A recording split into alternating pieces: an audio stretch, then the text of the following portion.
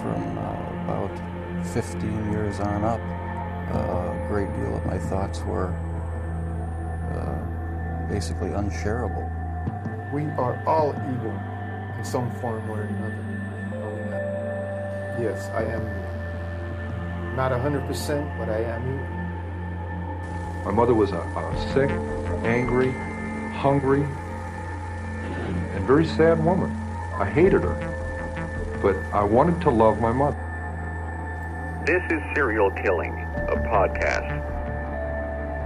Hello again, and welcome to Serial Killing, a podcast, where sometimes we veer off the serial killer path to delve into other topics within our beloved true crime community.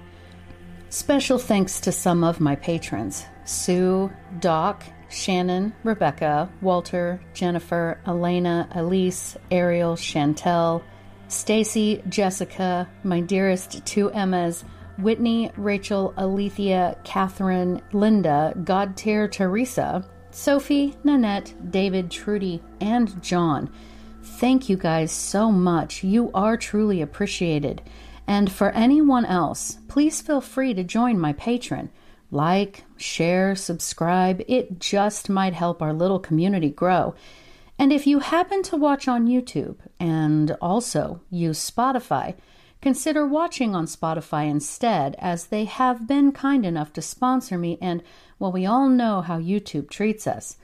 But my podcasts are all written with a listener only in mind, so nothing is missed. Today's podcast will be on the torture and murder of Junko Furuta. 4 boys by the name of Hiroshi, Joe, Nobuharu, and Yasushi were her torturers and killers. Now, folks, what happened to this girl was graphic, and the person who requested this asked that I not hold back so that the true scale of what these individuals did to her can be known. And so, here is your first of 3 disclaimers. This comes with the trigger warnings, all of the warnings, okay?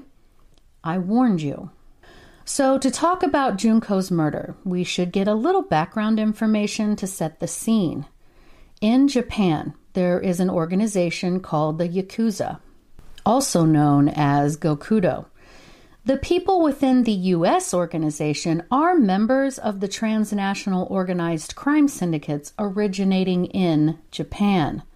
The Japanese police and media, by request of the police, call them, quote, violent groups, while the members call themselves, quote, chivalrous organizations. The English equivalent word is really gangster, as in mafia.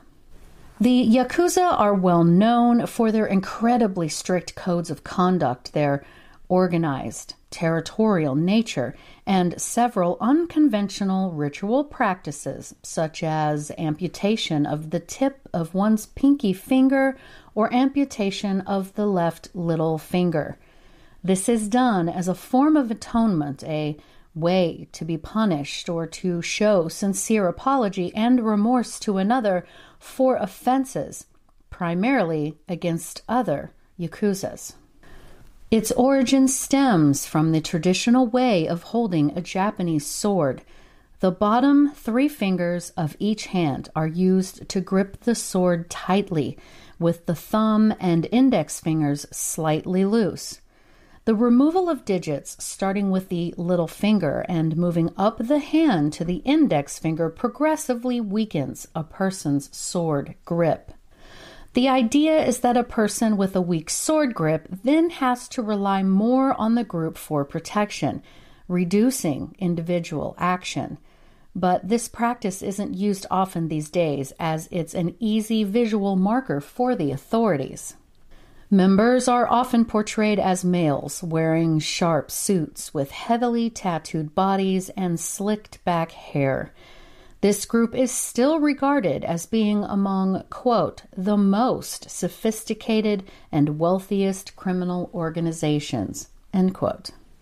The name Yakuza originates from the traditional Japanese card game, where the goal is to draw 3 cards adding up to a score of 9. Regardless, it isn't known specifically what the origins of the gang are. Most modern Yakuza derive from two social classifications, which emerged in the 1600s through the mid-1800s. 1. Those who primarily peddled illicit, stolen, or rickety goods, and 2. Those who were involved in or participating in gambling. The peddlers ranked as one of the lowest social groups during this early 300-year era. As they began to form organizations of their own, they took over some administrative duties relating to commerce and the protection of their commercial activities. These peddlers opened booths, so to speak, and some members were hired to act as security.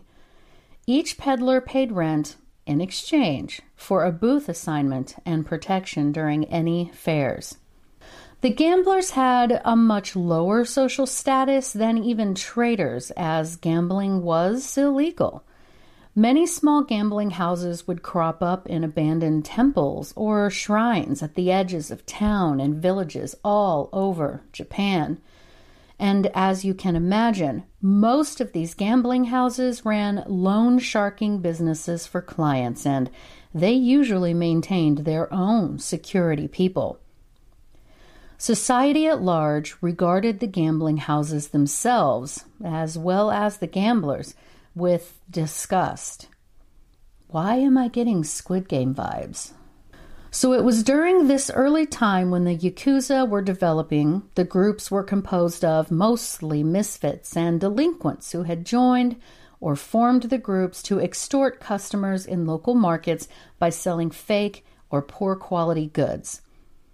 The roots of the Yakuza survive today within initiation ceremonies and rituals. Although the modern Yakuza has diversified, some gangs still identify with one group or the other. For example, a gang whose primary source of income is illegal gambling may refer to themselves as Bakudo or the Gamblers. So prospective members come from all walks of life. There are, of course, romantic tales of how Yakuza accept the sons who have otherwise been abandoned or exiled by their parents. Many Yakuza start out as young as junior high school students or high schoolers as common street thugs, members of a Japanese youth subculture associated with customized motorcycles. The first appearance of these types of biker gangs, in fact. Perhaps because of its lower socioeconomic status, numerous Yakuza members come from the Japanese lower class and ethnic Korean backgrounds. And like most organized crime syndicates, there is a boss, his subordinates, and on down the line. Members of Yakuza gangs cut their family ties and give over their loyalty to the gang boss. They refer to each other as family members, fathers and elder and younger brothers. The Yakuza is populated almost entirely by men, and the very few women who are even acknowledged are the wives of bosses, usually referred to as an older sister. The structure of it all is complex, but you get the general idea. And for my tattooed children out there, many members have full body tattoos, including their genitalia. These tattoos are still often hand-poked. That is, the ink is inserted beneath the skin using non-electrical, handmade, and handheld tools with needles of sharpened bamboo or steel. The procedure is expensive, it is painful, and it can take years to complete. And while in decline, there are still approximately 12,300 or so active Yakuza members in Japan as of 2021, although it is possible that there are a lot more active than statistics say. The Yakuza does not consist of just one group. Rather, there are many different syndicate groups that together form one of the largest organized crime groups in the world. And for my U.S. children, the Yakuza presence has increased tremendously since the 1960s. And even though much of their activity in the United States is in Hawaii, they have made their presence known in other parts of the country, especially in Los Angeles and the San Francisco Bay Area, as well as Seattle, Las Vegas, Arizona, Virginia, Chicago, and New York City. The Yakuza are said to use Hawaii as a midway station between Japan and mainland America, smuggling methamphetamine into the country and smuggling firearms and sex trafficking back to Japan. So now that we know a very basic overview of the Yakuza, let me tell you a bit of background information on Ms. Junko. She was born on January 18, 1971 in Misato in central Japan. She had her parents, of course, an older brother and a younger brother. There really isn't any information on her childhood, but again, that could simply mean there isn't anything out of the ordinary to note. She most likely came from middle class or so means, loved by her parents, and got along with her brothers as much as most siblings do. As a teenager, she attended Yashio Minami High School, where she earned good grades and was said to be popular. Junko was considered a beautiful young lady, and I believe that she was. She did not smoke, didn't drink alcohol, didn't do drugs, which was seen as kind of uncool in the eyes of some of the more gangster-like teens that were her peers. Junko absolutely loved to sing. She loved it so much that she dreamed of someday being a contestant on Idol. Now, she had just begun working part-time at a plastic molding factory during after-school hours. She was doing this to save up money for a trip she had planned for after graduation. Now, some sources have her being 16 years old, some state she was 17. Regardless, one night after Junko had finished an evening shift at her job, she hopped onto her bicycle and began riding home. She would never see her family again. An 18-year-old young man by the name of Hiroshi Miyano also went to school with Junko, and it was said that he had a crush on her. Now, a bit about him.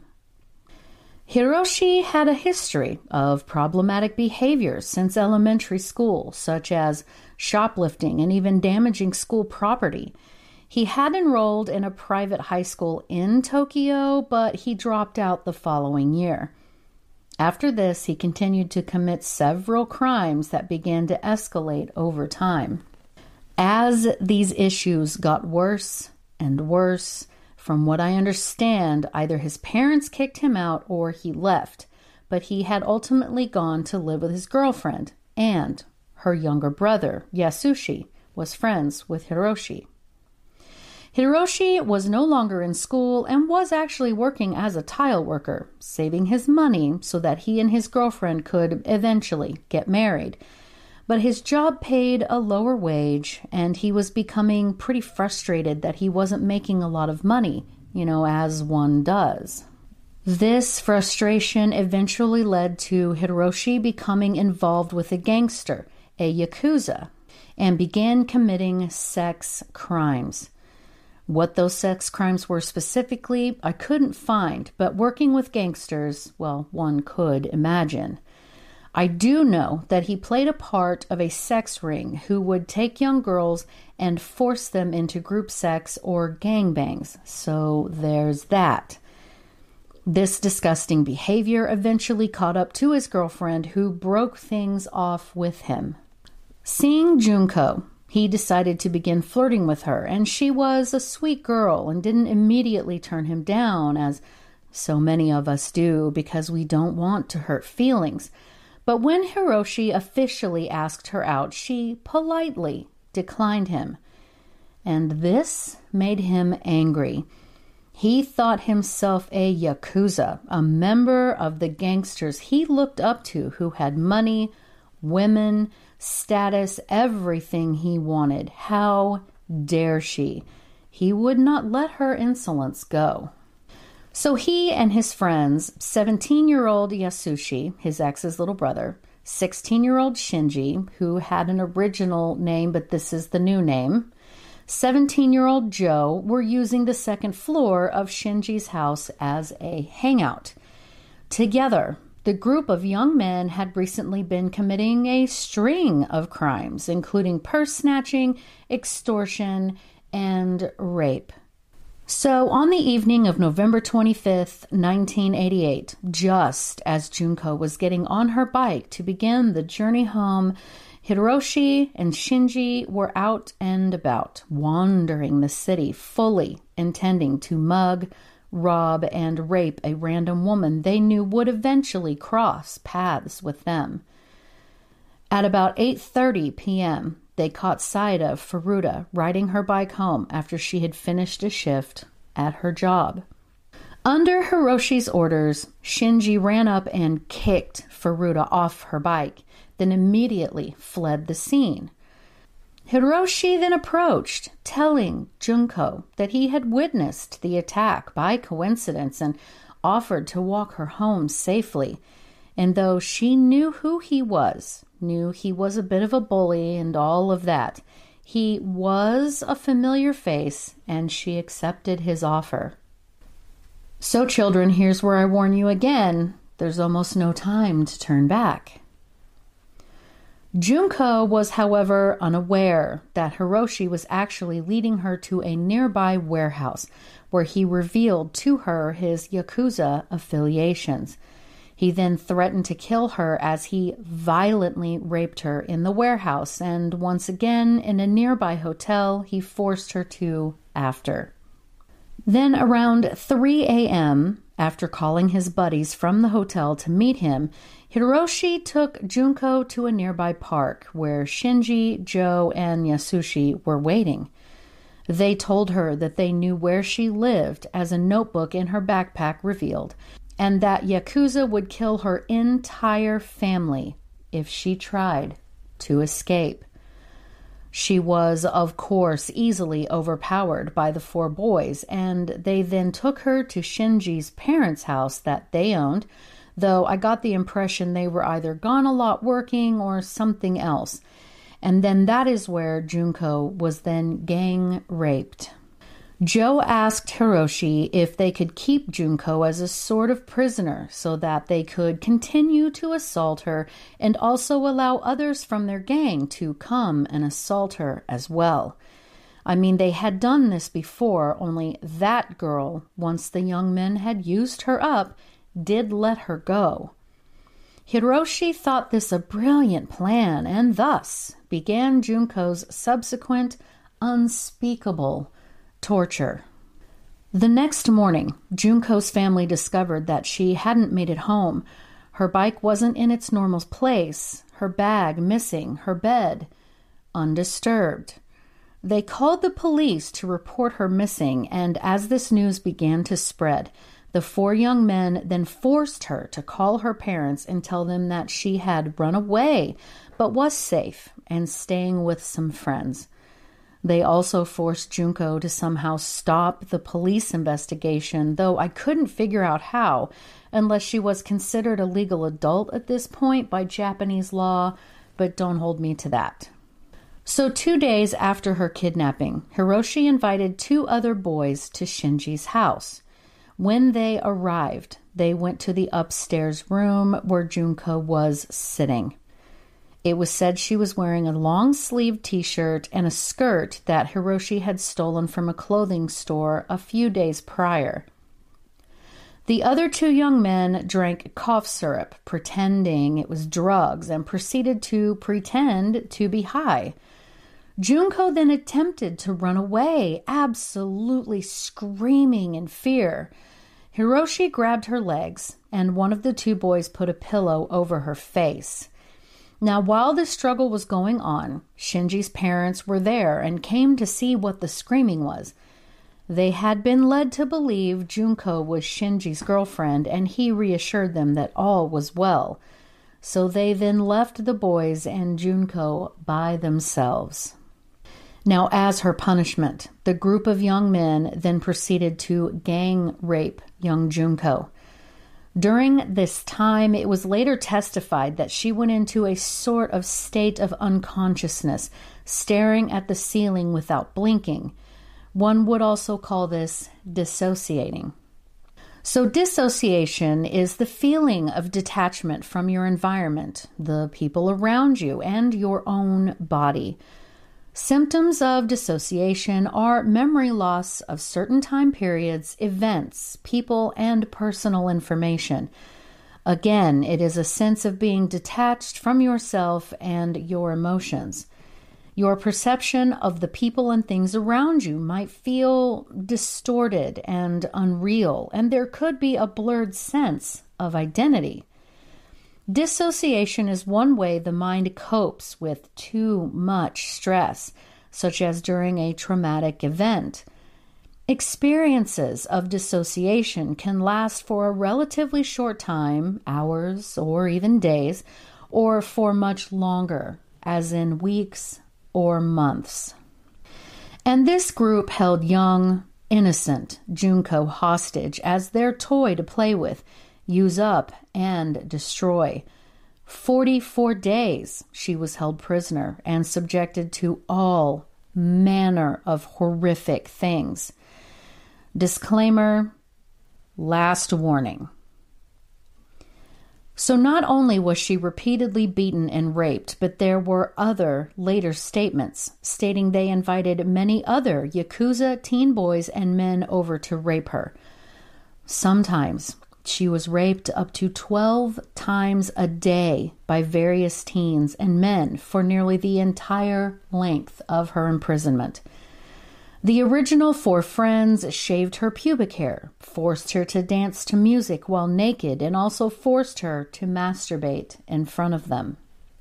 They delighted in inserting objects into her vagina and anus, including a lit match, a metal rod, a bottle, a lit light bulb that shattered while still inside of her, and even fireworks in every possible orifice. They burned her vagina and clitoris with lit cigarettes and lighters and poured hot melted wax over her eyelids. Junko was forced to eat live cockroaches and drink her own urine, and most nights, when they were done with her, they forced her to sleep outside on a high balcony with little clothing, and it was December, mind you. They also force-fed her large amounts of alcohol, milk, and water. She was forced to smoke several cigarettes at a time, and they also made her huff paint thinner. Hiroshi himself poured lighter fluid on her legs and then lit them on fire. So due to her very extreme injuries, she was unable to go downstairs to use the restroom, and really, she was so weak and in such pain. She just sat on the floor and, well, did her business where she sat. Not that they gave her much time to rest. And she was, of course, punished for soiling the carpet. As the days went on and the violence against her continued, they hung her from the ceiling and used her as a punching bag. They held her down face up, dropped heavy barbells down on her stomach. And you might be wondering, what about Shinji's parents? Well, they began to realize, at least to some degree, what was happening to poor Junko, but they were terrified of their son and his increasing violence towards them, as well as the people he brought over, so they turned a blind eye. And I will let you process that as you will. The boys then used pliers and ripped off her left nipple completely and pierced her breasts with sewing needles, leaving them inside. They shoved scissors into her anus and vagina, broken bottles, chicken skewers, and her upper half was not immune to this abuse. They did these same things in her mouth. She had nearly lost all hearing after the horrible things they had inserted into her ears. So sometime in December, she had been left alone long enough that she found a phone and attempted to call the police, only Hiroshi discovered her and hung up the phone. After her unimaginable punishment, her face was so swollen that it was said it was difficult to make out her features. Her body had become so severely just damaged, and she began to emit a foul, rotting smell that caused the boys to finally lose sexual interest in her. They reported her beginning to go into convulsions, though they laughed, taunting her that she was just faking it, and then they set her on fire again. She finally began begging her captors to just kill her and get it over with. They refused. When they didn't lock her out on the freezing balcony, they would lock her in a literal freezer. Junko got to the point that she became unable to consume what tiny bit of food or water they offered her. She would just vomit it back up, and then, of course, came the punishment for that as well. She would soon begin to suffer severe dehydration and malnutrition. They had stomped on her abdomen and beat her hands until the bones in her hands were nearly crushed. If Junko closed her eyes and they caught her, they would burn her eyelids with lighters. So on January 4th, 1989, the four friends challenged Junko to a game. Somehow, and quite unbelievably, she actually won, and this pissed the boys off beyond reason. They kicked and punched her, poured lighter fluid in her eyes and lit it with a candle flame, struck her feet with some kind of rod, and it was at this point she became unconscious. She was bleeding profusely, and it would later be testified that pus was oozing from her infected burns. They then attempted to set her on fire again, and Junko awoke and tried desperately to put out the flames, but again fell into unconsciousness. This back and forth lasted 2 full hours. Her breathing became nothing more than a suffered wheezing from the blood that was accumulating in her lungs. And then, thankfully, mercifully, she went into shock and passed away. So the next day, Shinji contacted Hiroshi and the 2 others to tell them that Junko had died. They all came to the house in a panic, but quickly came up with a plan. They acquired a 55-gallon oil drum, placed her body inside, and filled it with concrete. The only part of her visible in the drum was a small tuft of her hair sticking out of the top of the concrete. They then dumped the drum with Junko inside at a construction site in Tokyo. The boys thought, well, that was that. 2 weeks later, Hiroshi was being questioned by the police regarding a recent gang rape of a 19-year-old girl they had only recently assaulted. And it was said that he became confused and thought the officers were questioning him about Junko. He figured one of his friends had confessed to the brutal torture and eventual death of the young girl, so he began to tell the officers the whole story, including where they could find her body. So all of the boys were arrested, save one that had already been arrested on a separate charge. They located the drum and freed Junko's body from her concrete tomb. They notified her parents and gave them all of the sordid details about what had happened to her, and her mother, hearing all of this, understandably fainted.